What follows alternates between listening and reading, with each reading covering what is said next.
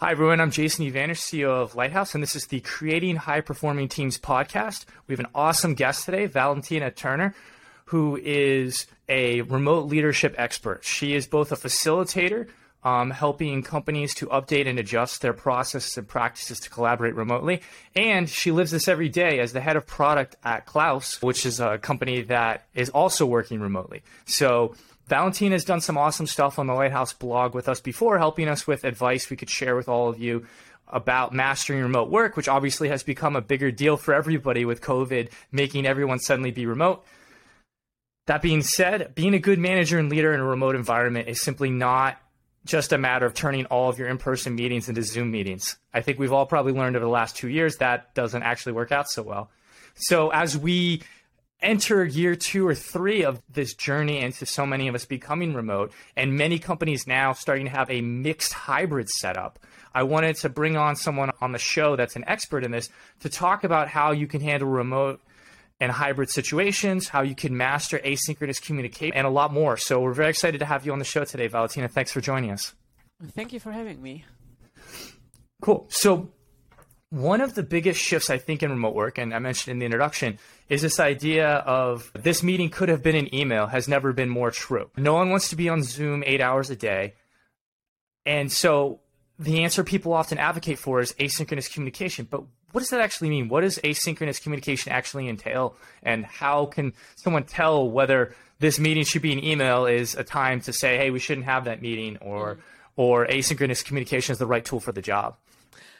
So textbook definition of asynchronous communication is I'm sending you a message and you get back to me whenever you have time. And then some companies interpret this as we need an answer within an hour, and others say you can just answer, let's say, in the next 24 hours. Like, some companies have really strict rules about it, but the idea is you don't need to be in the same space, be that physical or virtual, to actually have a conversation and to exchange your viewpoints.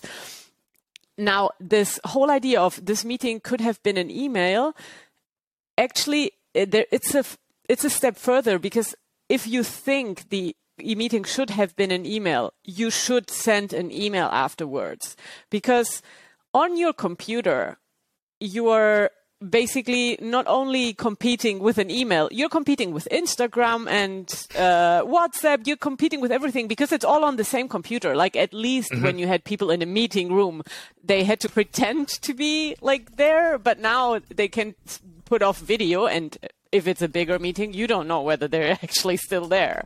Right. So if you feel like you're losing people in the meeting, then you need to actually stop and say, okay, what are we doing here? And there are different topics that you can look at. Is the topic actually relevant and we need to discuss this now?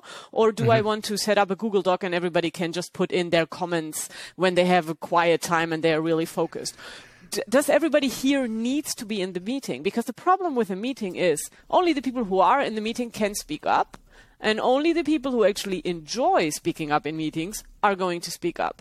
So you lose the input from people who are on vacation or who, for whatever schedule shenanigans, can't be there. And you lose the voice of the people who are not super comfortable speaking up when there's 13 other people on the call. Yeah, I think that last one is a big one. It's interesting how remote flips some of that, where introverts certainly have a much harder time, I think, participating live, and especially brainstorming style meetings or ones where it's harder to prepare in advance, and certainly would still probably have the same challenges if you're all on a Zoom together in the moment and trying to, like, raise your hand. Like, I know once a Zoom gets to a certain size, I don't know, for me, that line feels like it's probably somewhere around 7 or 8 people. It's just, like, impossible to, like, figure out how can I even raise my hand to get to say anything unless you have like someone who's extremely diligent about, like, calling on people. It's very easy for 1 or 2 people to absolutely dominate, talk over people, or even not even mean to, but, like, you never feel like you had a pause long enough for you to get to speak up. Yeah. And I think the problem here is actually the technology, because it's too easy to simply call a Zoom call, which means, because if you had to call a meeting and reserve the meeting room and make everybody move within, you put, like, more care into preparing the meeting. If you have a meeting in person, there's usually an agenda involved. There are so many meetings now on Zoom. Let's just have a quick Zoom call. And there is no structure. There's no agenda to it. Nobody really knows who's in charge. Nobody really knows what is being discussed. And this makes the Zoom fatigue even worse because you feel like you're swimming without a clear guideline in the sea of information and don't know what to do with all of this. And you can actually mitigate that with structure. Like one thing is prepare the meeting. Don't just call a meeting, but prepare the meeting and send the agenda in advance, especially if there are introverts on the team. Because if they know the topic and know the questions that have been answered, then you can actually do that. And then if there's more than 8 people, use breakout rooms. Like not every discussion needs to be had between 15 people. You can perfectly well say, okay, we're just going to split up for 10 minutes in groups of 4, and then we'll come back and see what came up in these groups. Yeah, those are 2 very good pieces of advice. The 2 things I want to highlight there is 1, have an agenda, which I think, frankly, in person or remote, you should have that. Too many companies, too many teams don't have it.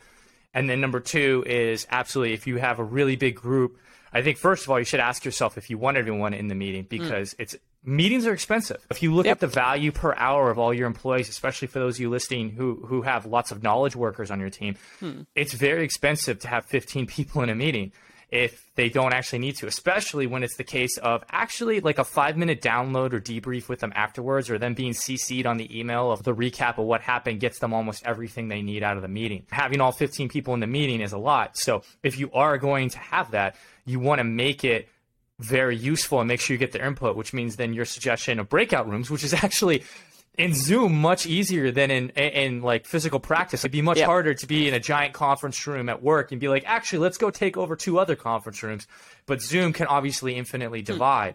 And so that's actually a great particular suggestion. And you can make the 2 ways. Like you can make it at random and just mix them as Zoom, because Zoom has this like random allocation. Or you can actually, especially if you bring 2 like different departments or different parts of the company together, you can think already before the meetings, who do I want to put in touch with each other?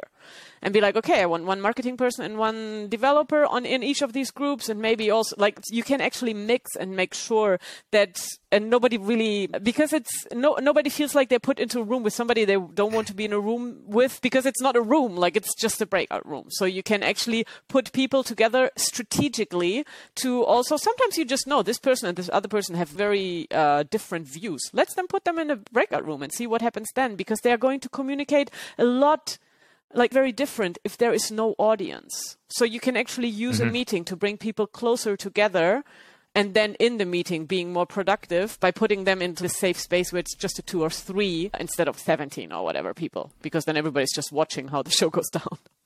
Oh, I love that. That is one of those things where it's like there's all these little clever things that I think really great leaders do. And clearly you've thought that way. I think as a product leader, I'm sure you understand that idea of cross-functional collaboration. Oh, yeah, absolutely. So I was in product before I started Lighthouse as well. So I totally appreciate that. But I think that's one of those little subtle things where it's, if you zoom out far enough, like an average or poor manager can look very similar to a great manager. But it's all these little things like, oh, I'm going to have a really good agenda. How long does it take you to make an agenda? I know for me at this point, I can make a good agenda for a meeting in 5, maybe 10 minutes. And so once you get good at that, it's like those little 5 and 10 minute things, like thinking, oh, I'm not just going to hit a random breakout room. Let me think about who I want to make sure I pair together. And spending a couple more minutes here and there. Those little things actually compound and add up together when you are thoughtful like that. And then in the end, 5 minutes before you finish the meeting, do like an official, this is what we are taking away from the meeting. So that somebody who spaced out, and you'll always have people who space out during the meeting, actually knows what the result of the meeting is. And then send this out as in, like, we talked about this and this, especially if there were decisions being made. And we decided this, and maybe even put it into a public place, like not only in an email where you basically silo it to the people who are on the email thread, so that people who maybe didn't make it to the meeting can just read it and be like, oh yeah, that's fine. Or, oh no, like you totally forgot about this other thing, and actually have an option to speak up afterwards. And that's a way how you can like add asynchronicity to your meetings, because the thing with asynchronicity is there is a lot of companies, like a lot of experts who talk about asynchronous communication and remote come from companies that have been remote forever, which means they have a lot of experience. But these companies also have a certain bias towards people who love to write and hate to be on calls. That's why they are remote, and that's why they are synchronous, because the founder doesn't like calls,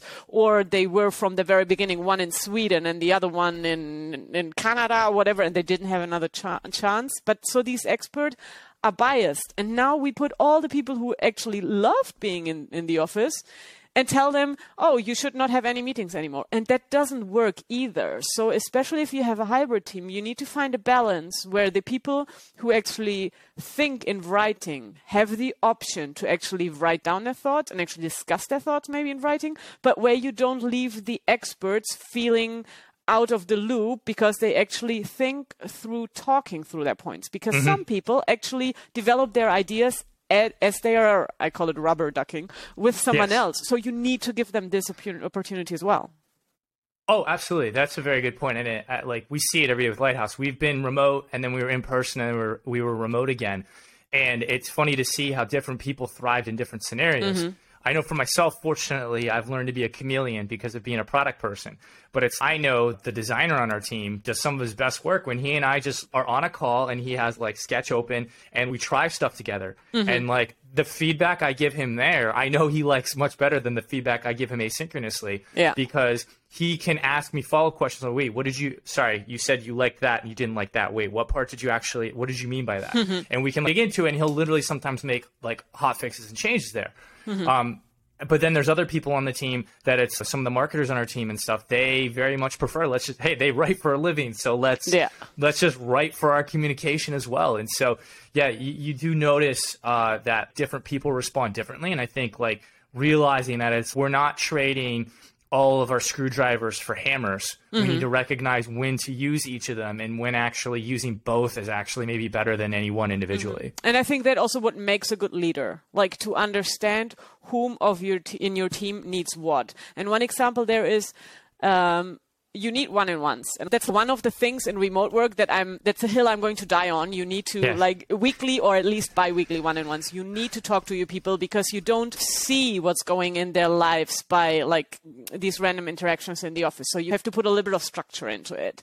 And one thing is doing like asynchronous check-ins on Slack or Teams or whatever, where people just put in what they do in the day-to-day. But like once a week, get together, even if it's half an hour, and just talk about not only about what's going on in work, but also what is going on in their lives, because they're working from home. If their kids can't go to school because the Omicron is all around, then this will impact their work, whether you want that or not. So you need to know that. And then if somebody really wants to like just talk, then you talk. But if somebody opens up a lot more in a chat one-on-one, you can absolutely mix it up and from time to time do one-on-ones that are synchronous, but you're writing on a Google Doc or you're discussing something on a Google Doc. Like you don't need, there is no one size fits all and has to work for everyone. And you can experiment, and it's much easier to experiment in a remote environment than in an office environment. Yes, absolutely. I think that's a really good point, especially the more you as a leader can adapt a little bit to your team and recognize that there are different styles, the better. I'm not sure, are you familiar with the idea some people kicked around maybe about a year or two ago about manager readmes? No. Okay, so the way manager readmes work is that the idea was, hey, what if I wrote up a guide about like how I work as a manager? Like a user manual about how you work. Yeah, exactly. And so it was interesting. It was a very polarizing debate. I actually sit on the fence on it.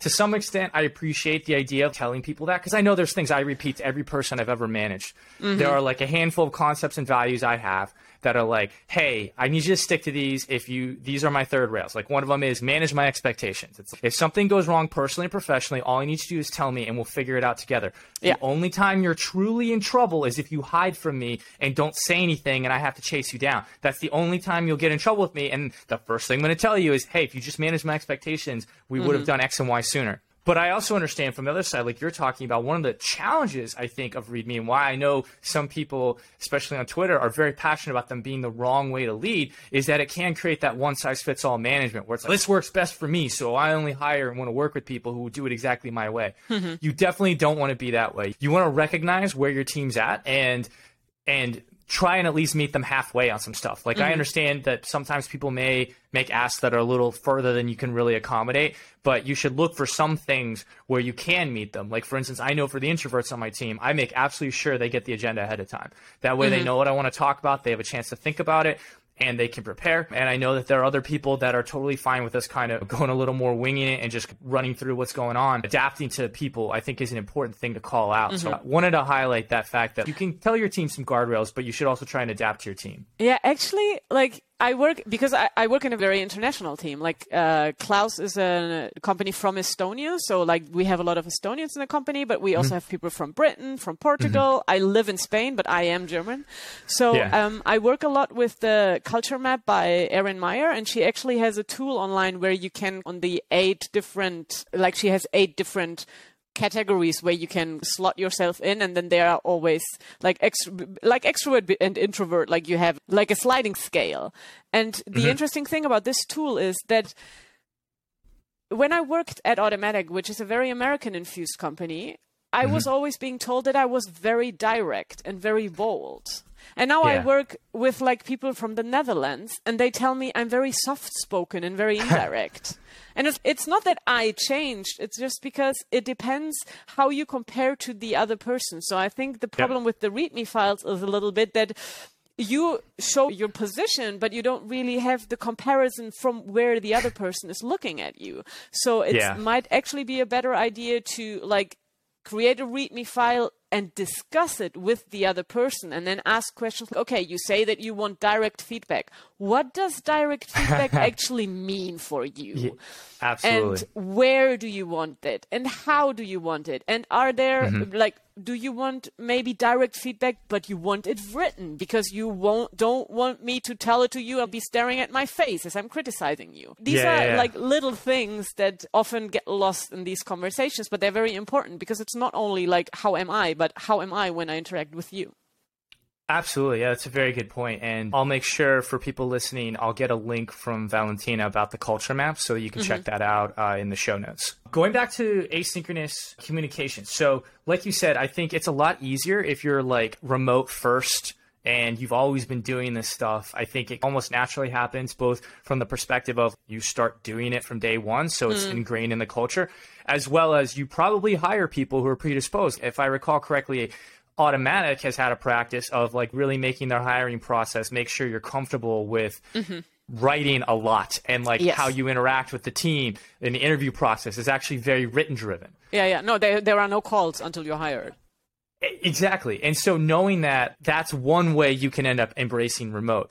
But for companies making the transition, I think that's the larger audience of the world of managers who may be struggling with this. So let's say we've got a manager here who's listening to the podcast and their company's been remote because of COVID. They're looking like they're going to at least stay partially remote for the foreseeable future, and they're dying in Zoom meetings. So how would a manager like that maybe start to implement some asynchronous communication? What should they be doing foundationally to start to transition maybe some of those meetings away, or some of the things they're doing haphazardly to embrace asynchronous communication in a company where they're used to, hey, we were always in the office together and we're used to that world?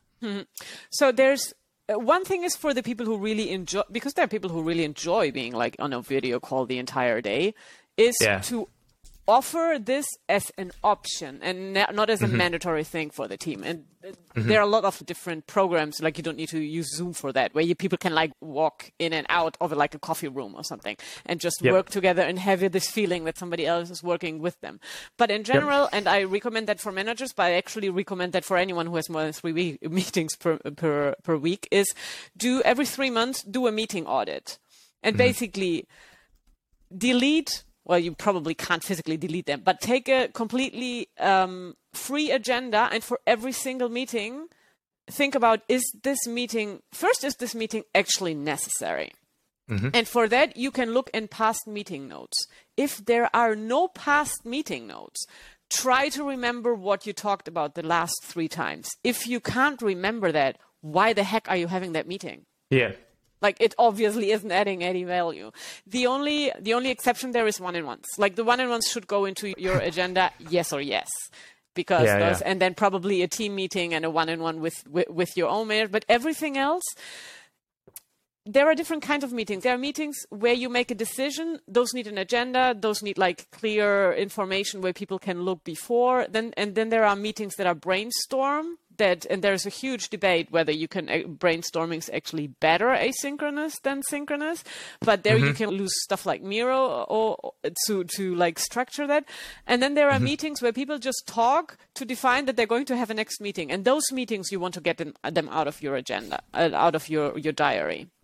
And then the more difficult thing is actually how you need to learn to decline meetings, because the problem is people send out meeting invites when they're stuck, because it's much easier to quickly ask for a meeting than to formulate a clear question and send out that question. So you just invite 3 people to a meeting, and then these 3 people say yes. Why? Like, just because Google made the button for yes bigger than the button for no? It's an invitation. It's not a citation. This is not like you're not being cited for a judge or something. Like, it's an invitation, and you can decline invitations. And starting to actually decline invitations yourself, and then maybe send an email and say, hey, I declined this invitation because I already have 6 meetings that day, and I know that I won't be able to add any value for this. Can you give me a summary so I can tell you my opinion ahead of time, and then you can take this like into consideration? And also telling other people, I'm inviting you for this meeting, but if you want, you can send me your opinion in an email and you don't need to come to that meeting. Which also helps you to figure out who in your team actually enjoys the meetings and who in your team prefers not to have them. And then to force that, we have 2 meeting-free days at Klaus declared. Like Wednesdays and Friday are meeting-free days. That doesn't mean that no one has meeting on that days, but we don't do group meetings on that day. So if you want to do a one-on-one on that day, that's totally fine. But there are lots of people who have both days completely blocked in their agenda for meeting, and that's fine, because it's and that means if you want to do more meetings, like, there is no space in the agenda. And if there's no space left in the agenda, people actually start to think about which meetings do I not need. And that's what you want to do. You want to get away from this automatic, I'll just call a meeting situation, but actually have people think about whether they want to call a meeting. Yeah, it's a forcing function of creating a budget, essentially. You know, you can only have 60% of your week consumed by meetings.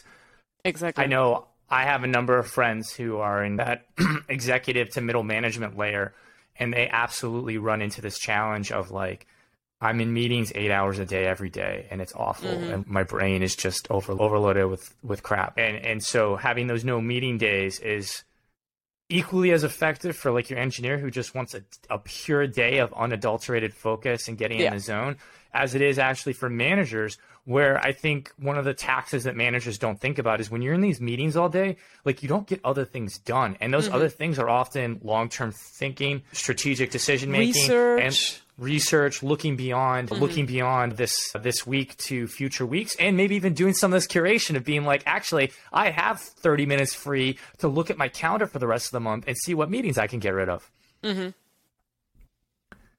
And it's something that needs to start from above. If you're a manager or an executive, it is your duty to start this movement. Absolutely, yeah. Leadership by example is huge here, because certainly if you show it's safe to decline a meeting, it means the rest of the team can. And then if you also show, hey, I'm not just declining and ignoring you, I'm declining and asking for more info so that I can add a sentence or two of input. I have found, especially with like engineers who just prefer to focus, I'll often get, hey, I'm going to sit down with our designer. Do you want to join this meeting? And they'll often say, no, but please keep in mind this and this constraint. And if you come out of the meeting with technical questions that you think affect your design decisions, either A, we'll have a quick call just to talk about those, or B, present me the 2 options and we'll talk about which is better based on that. And like that 2-sentence constraint just saved them both 30 to 60 minutes sitting in the meeting and all the interruption of their daily flow, because we're all, Lighthouse is global. We can't just be like, oh, we're only going to have meetings in the morning because my morning is someone else's afternoon and so whose on. morning? Exactly. So we've talked a bunch about the positives here and like how to transition to it, but what are some of the pitfalls and problems of asynchronous communication? One of the biggest pitfalls, I think, is that people are not used to writing stuff down. And a lot of people are scared of writing things down. Because if you're in a meeting and we are talking, I can see on your face whether I'm hitting the mark or not. And if you look very confused, or if you're my manager and you start to look like angry, like I can't mitigate it as I'm wiggling my way through the meeting. And if you're writing, you don't have that immediate feedback. So you really need a culture of psychological safety for people to write down opinions. It's very, very easy for people to write down 1 + 1 is 2. Mm-hmm. But do you prefer green or blue is already like a more difficult question, because there's no right answer. And so by actually modeling what is writing, and by also asking easy questions as you transition to a more written focus, and giving clear structures. Like if you want somebody to write up a summary of a meeting, give them a cheat sheet on how a summary should look like. Yeah. Because if you tell somebody, can somebody here do meeting notes? The amount of people who don't know how meeting notes work, and then you get like this 5 pages of verbal written down basically as if you had a stenographer on the meeting. Yeah. And this requires, again, from the company or from the manager side, a certain type of, you can learn how to write well. Like this is not rocket science. But you need to learn it. You were not born with this. And if you come from a very oral culture, or company culture side, then it's normal that you don't know this. And it's fine. Yeah. But you can learn this. And then like actually giving people the opportunity to try it, to fail, to learn. What I really is having people doing meeting notes in a Google Doc. And then I go through the Google Doc and basically cross out half of it, and then comment why I crossed these things out. So I don't only correct what I see, but I actually explain my thought process. And then you do like 5, 4, 6 times, and then people get used to, oh, I really don't have to write down everything. And it's fine if I summarize something. And it's okay if this is not entirely clear. Because the idea is not that you judge somebody for what they are writing, but actually writing is just one way to express what's going on in your brain. And that's valid because something is going on in your brain, we'd hope. So like, starting this conversation is fine. And then always telling people, look, if we're discussing on a Google Doc or in Confluence or whatever, until we finalize this document and we are all happy, this is work in progress. It's fine. Like, and you can change your mind. And actually, it's good if you change your mind, because it means you have taken new arguments into your thought process. There's nothing worse than somebody who never ever changes their opinion, because it means they are basically absolutely rigid and don't learn. Absolutely. I think one of the most important things to call out there is just the fact that, like, hey, managers, one of your jobs is to be a coach.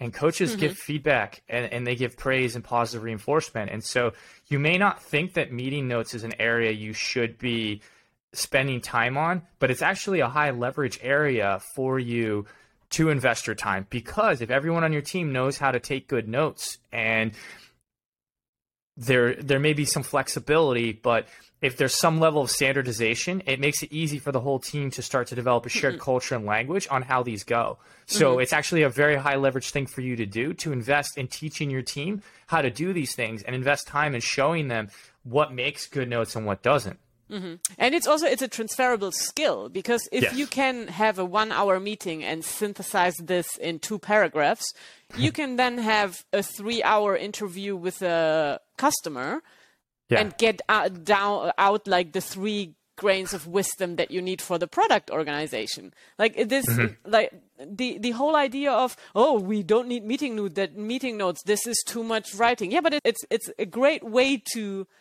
practice skills. And then at some point, you don't need it because it is true, you don't need meeting notes for every single meeting, but it's a great way to practice taking good notes and actually helping people to transfer what they hear into something that is written down.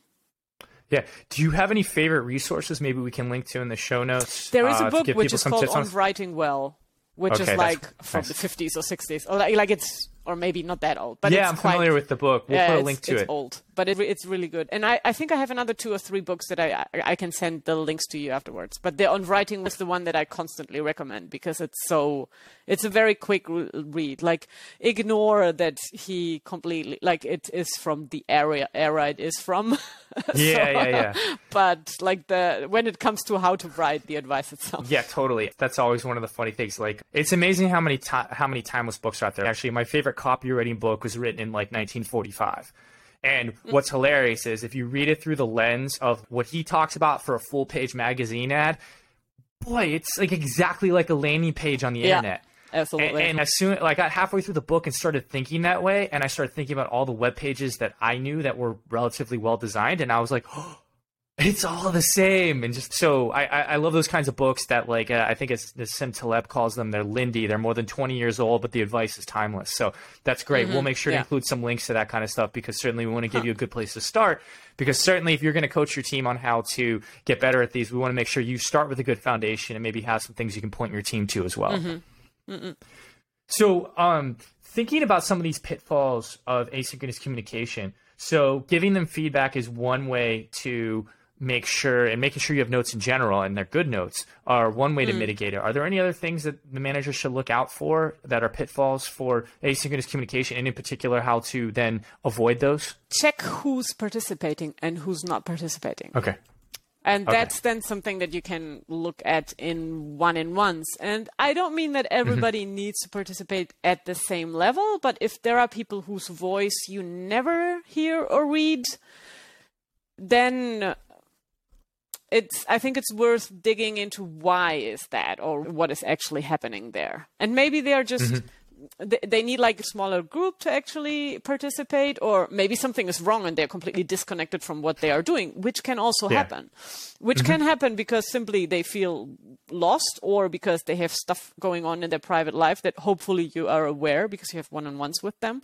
But there is an interesting, you can actually analyze who participates how, for example, in your Slack, and create, like, it looks a little bit like a spider web, and figure out who's communicating with whom and who's maybe on the edge and who's like very important, etc. Dr. Katerina Bolle-Carbonnet, I can also, her company does this for a living. Basically, they help you analyze the communication patterns within your company. And it's very interesting because if you understand the communication pattern in your company, you can also, you see, are there risks? Like, is there, for example, one or two people, if they leave, then you don't have a company anymore because everything goes through them? Or are there people that never talk to anyone and you're like, oh, they might be on churn risk because they're clearly not really invested in what they're doing anymore? So you can look a lot of these things up through the communication that's happening. And you can do this with data analysis, or you can just check like who's never writing anything personal in their check-ins, or who is never writing their check-ins on that you have the asynchronous check-ins that you have, or who is only ever talking on one topic and seems not to be at all aware that this other topic is also going on. So like having a little bit of pulse on what is going on. It doesn't mean you have to read everything, which after a certain size at a company is completely not viable, but getting an idea, at least for the people that report to you, how engaged they are. And that doesn't, like, engagement is this fuzzy thing where because I don't think your company needs to be your family or your best friend either. In the end, like, it's a job that you do because you want to pay your rent. But there's still, you still want everybody to, like, be comfortable and to be participatory. Not 12 hours a day, but definitely whatever they need to get their job done.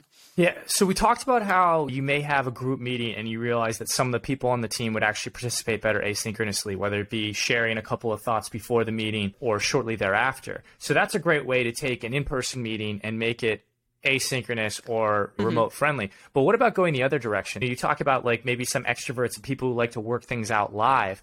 What can you do for them if essentially that meeting either never happened or it's become asynchronous and you're finding that person isn't participating in a written format?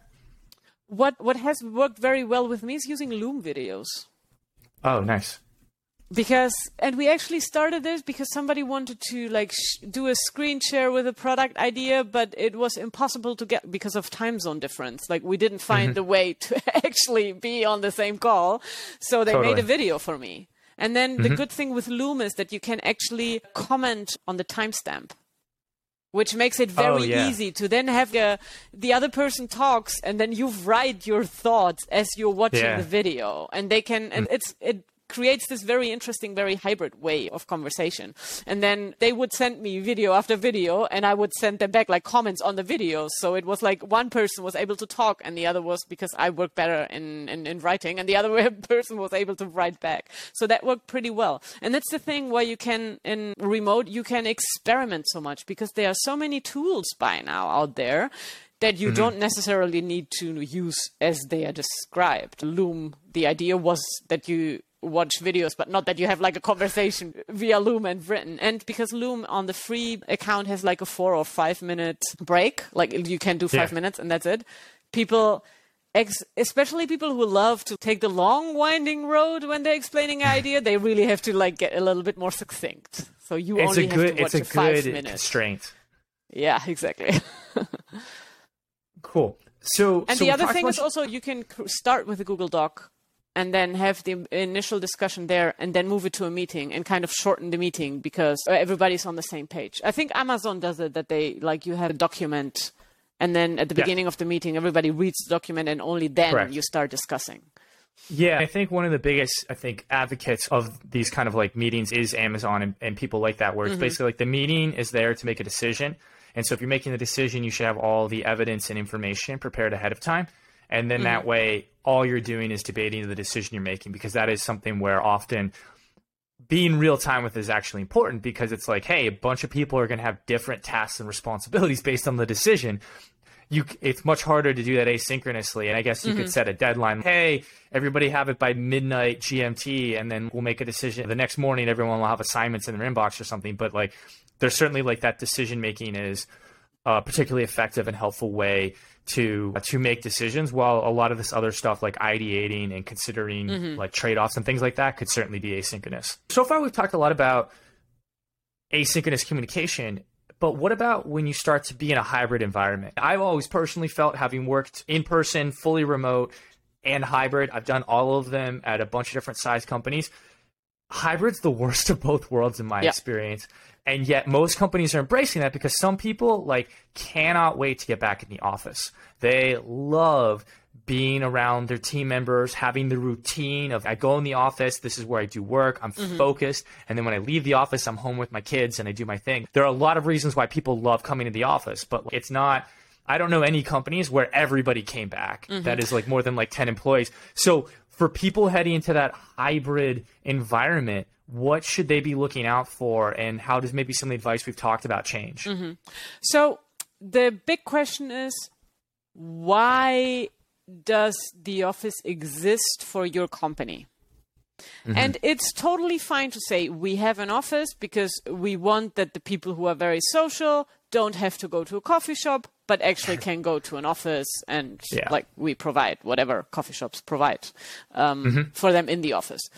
Or we understand that people don't want to work at home because not everybody has a dedicated room where they can hide from their kids. Or maybe they have a flatmate who's also in sales. And if you have two people having sales calls in the living room, like, you're going to go crazy pretty quickly. So like offering, if the office is there so that people who need somewhere to work, but then the perk of the office is actually having a place to work or to meet other people. It's not the pivotal place where processes happen. And I think that's what currently a lot of companies are still struggling with. If you have a hybrid company, your processes and your workflows need to be as if you were remote. So basically, the office needs to be like a second screen. When you have one, it's great because it makes your life like a little bit more comfortable. But if suddenly you have to move your computer somewhere else and you only have one screen, it doesn't mean that you stop working or that your work is worse. And so for us at Klaus, for example, because we have an office in Tallinn and some people go to the office, be it because they are hiding from their cats or whatever reason. If we have meetings, everybody dials in on their computer with their headphones. Like, we don't have 3 people in the meeting room and then the others on this screen. And like this type of hybrid where you have some people in person and then other people are lost on the screen, because on the people on the screen, they don't hear like the side conversations that happen in the room. They can't really say, hey, people, can you please listen to me? Because they are with like 16 others on the screen. Like it simply doesn't work. Or rather, it puts people on a very unequal playing field. And in this case, it's actually visually even an unequal playing field. So just make sure that pretend you're remote. And then if some people sit in the office while you pretend you're remote, that's fine. And then when you have to shut down the office yet again, it doesn't matter. Like, it doesn't disrupt your flow. Yeah, that's a very good point. I've worked at companies where they'll have this big, long, like conference room table, like you think for like a boardroom, and then they have a camera and like a big screen TV, and the camera looks at everyone. And so what's funny is if you have a bunch of people on Zoom and a bunch of people in the room, it was always really awkward because it's like those side conversations and stuff. It'd be very hard to switch from people in the conference room talking to the people on remote talking. Yeah. And so that was weird. And then on the other hand, if you were the only person remote, it was also weird because then you're like on a 40-inch TV, you're enormous. And so there's this other flip where like you dominate the room and it's really awkward because you're like looking up at this person and they look enormous. And I've been on both sides. I've intimidated people unintentionally when I was the person on the big screen. And then I was in the room and that's when I realized, oh man, it's weird when it's just one person on that gigantic screen. Interestingly enough, these conference rooms are optimized for the people in the room. Correct. They absolutely are. They are never optimized for the poor person who's stuck on the screen, because the people who create and design these rooms, they are never on the screen. Yeah, exactly. I do know there is this one tool, this little app it's a little piece of hardware. It's called a meeting. I remember they came out a few years ago and they were trying to solve this. So they put it in the center of the conference room table, and then it had a whole bunch of cameras around the top of the device. So we'd literally try and chop up everybody in the conference room to have each person individually on a camera. And so it solved part of the problem, but I think it still probably struggled with the whole like whose turn is it to talk and stuff, because there's so many subtle things that come across in person that like you just know when someone wants to say something. And unless you're like really learning body language, like one of my favorite tips is if someone has their fingers or their hand touching their mouth, that usually means they have something to say because they're literally physically holding back saying something while like someone else is talking. That's probably your best thing to look for remotely. But one, a lot of people don't know how to look for that, so hopefully you pick up that tip today. But two, there's a lot of other more subtle cues where people don't always necessarily put their hand to their mouth, where they still have something to say that's just 10 times easier to pick up in the conference room than it is in remote. And when you have that hybrid, it's just so easy to get going in a circle with all the in-person people, and the remote people never really get that pause they were looking for to raise their hand. Yeah, that's very true. So that's one. I think it was the first meeting that I had at Klaus was like this, and then we never did this again. So. Nice. So what did you tell them? Hey, can we get everybody on individual cameras, or what did you do? How? Actually, that's a perfect example. How did it go? So you had that meeting. It was awkward. And now, like, for all the managers out there who are in a similar spot, like, let's be a bird on your shoulder. Like, how did it go to actually try and get them to, like, recognize the problem and change how they were doing things? Actually, like, at that point, that was the first time that it actually happened to me. So I was on the screen and everybody else was in the room. And I came on the screen and I was like, what are you doing in this room? And they were like, we're having a meeting. And I was like, yeah, but I'm not having a meeting with the room. Yeah. So, like, why don't you all go to your... And actually, I don't remember if we split up the meeting and everybody went back to the computer, or if we then the second meeting did on the computer. And that's the second. Invest into good headphones and microphones. Like, people... Because the thing is with microphones, whether your headphones are good in terms of you hearing the other person. But very few people actually record themselves to hear the usually atrocious quality of their mics. Because most of those gaming mics, they were not made for you to sound clear and crisp as you're having a sensitive conversation. Like, they were made so that you can scream while you're killing, like, some monster on screen. So, like, they pick up everything. And it's not a good experience for the other person on the other side. And what is very often underappreciated, if you have a conversation with somebody whose sound is really bad, it puts you on edge. Like, it raises a little bit the stress level in the room. And that's fine for your first meeting, maybe even for the second meeting. But for the 8th meeting of the day, you want to kill that other person. Yeah. So, like, good audio. And, like, the one that I'm currently using, it's like $60. Like, you don't have to invest, like, 400 euros for each of your workers. But make sure that they have a good headphone. And that if they are not sure, record yourself with those earbuds that you think are so cool. And then think if you would like to listen to yourself for 8 hours with that audio quality. Absolutely, yeah. And maybe a quick Loom video when you're explaining to someone is a good time to get you sound like. That's a great point. And I think one of the cool things I've heard a lot of startups especially do as perks is they're giving people budgets to really make remote work for them. So I'm curious, we've talked about headphones and microphones. Is there anything else you think is an important kind of starter kit for anybody who is either partially remote or fully remote if they have a little bit of budget from their company or they're willing to invest in themselves? So depends a little bit on if you have a really big budget, get a really fancy chair. Okay. Like if you don't have a big budget, get a yoga ball. Okay. Which is, I don't know, $17, $20 or something, and you get it at your local sports store so that you can actually shift. You probably don't want to sit on that thing the entire day, but like from time to time for half an hour, or that makes a real difference. And if you can get a standing desk, like something where you can actually sometimes stand and sometimes sit, like the thing is, you don't want to be static on a kitchen chair for 8 hours a day, because I know we are all still young and fit, but this will change and your back will not thank you if you have spent like 10 years of your life on a kitchen chair.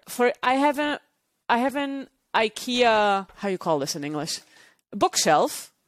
And I simply have the screen in the bookshelf, and then I put a longer thing, shelves. And so I can stand there. So it was way cheaper than a standing desk, because basically the screen is also our TV when I'm not working. So I have a standing desk with an IKEA shelf, and then I have a yoga ball for when I don't want to stand. So I basically move back and forth between a normal chair, the yoga ball, and standing. And like having this variety actually is really helpful. And the yoga ball is really good for your core strength. So absolutely, I get that. Because you're like constantly moving. Yeah, if you can't afford the treadmill desk, the yoga ball is a good compromise. Exactly. Treadmill desk, like for me, the problem is not that much the budget, but the space. Oh yeah, absolutely. That would be. I mean, I then it is. Don't know anyone who actually would need has a bigger one. house. Yeah. I actually don't know anyone who has a treadmill desk, but I've seen so many ads for it. I assume somebody's done it. I just can't imagine actually walking and typing. I wouldn't be able to do it. But that's I have been on Zoom calls with people who were on a desk, and I think it's just because they walk very slow. It's not like they're running. Yeah. They're like really walking very slow. And I guess on the yoga ball, I'm also like a little bit bouncy, so it's probably the same impact. Absolutely. So coming full circle, we've talked about a lot of different things today. If a manager is thinking, oh man, we got a lot of work to do with our suddenly forced into it remote or hybrid team, what do you think are the 2 or 3 biggest things that are the first baby steps towards some of the bigger stuff we talked about today that managers could do? What could they go and either do themselves or talk to their team about in the next couple of days? So the first thing I think is make sure that you have those one-on-ones in your agenda and that you don't skip them just because you are stressed. Because from a manager point of view, like I get it, you have 16 people that report to you, so you spend the entire day in meetings and you're just like so tired of it. But for your individual contributors, that's often the only meeting that they have per week, apart from the team meeting. So depending on their role, this is the one time where they can actually talk about what is going on in their life with somebody without feeling like they're stealing the time from someone else. So don't skip those meetings. Like it's important, and it's even more important for the other person than it is for you. And then do a meeting audit. Like which of those meetings in your agenda should not be there, can be shorter. Like just because Google thinks a meeting should be an hour or 30 minutes doesn't mean it have to be an hour or 30 minutes. You can perfectly well have 15-minute meetings. Right. There's no law against short meetings. And start declining meetings. And not just decline and then leave it at that, but actually decline and then send an email afterwards and explain why you declined. Especially when you decline people who are hierarchical, like on a lower level than you are, so that it doesn't sound like, oh, I don't want to talk to you, but more, hey, like I want to give us both space to get our work done. So can you give me more info and I can give you my opinion and then, and block out your lunch break as a meeting so nobody can put their meeting into your lunch break. Yes. No, those are great. I think we've given people a lot of food for thought today. So thank you for joining me today, Valentina. And we'll make sure to load up the show notes today and the further readings so that you can check out some of these books and things we talked about today, because I think there's a lot of food for thought here and certainly gives people some great things to start to work on to improve their remote or hybrid situation. So thank you again, Valentina. It was really fun. do experiments. Thanks. Like people should make more experiments. It's good if they don't work out. You just learn something. Absolutely. This has been the Creating High Performing Teams podcast, and we'll talk to you next time.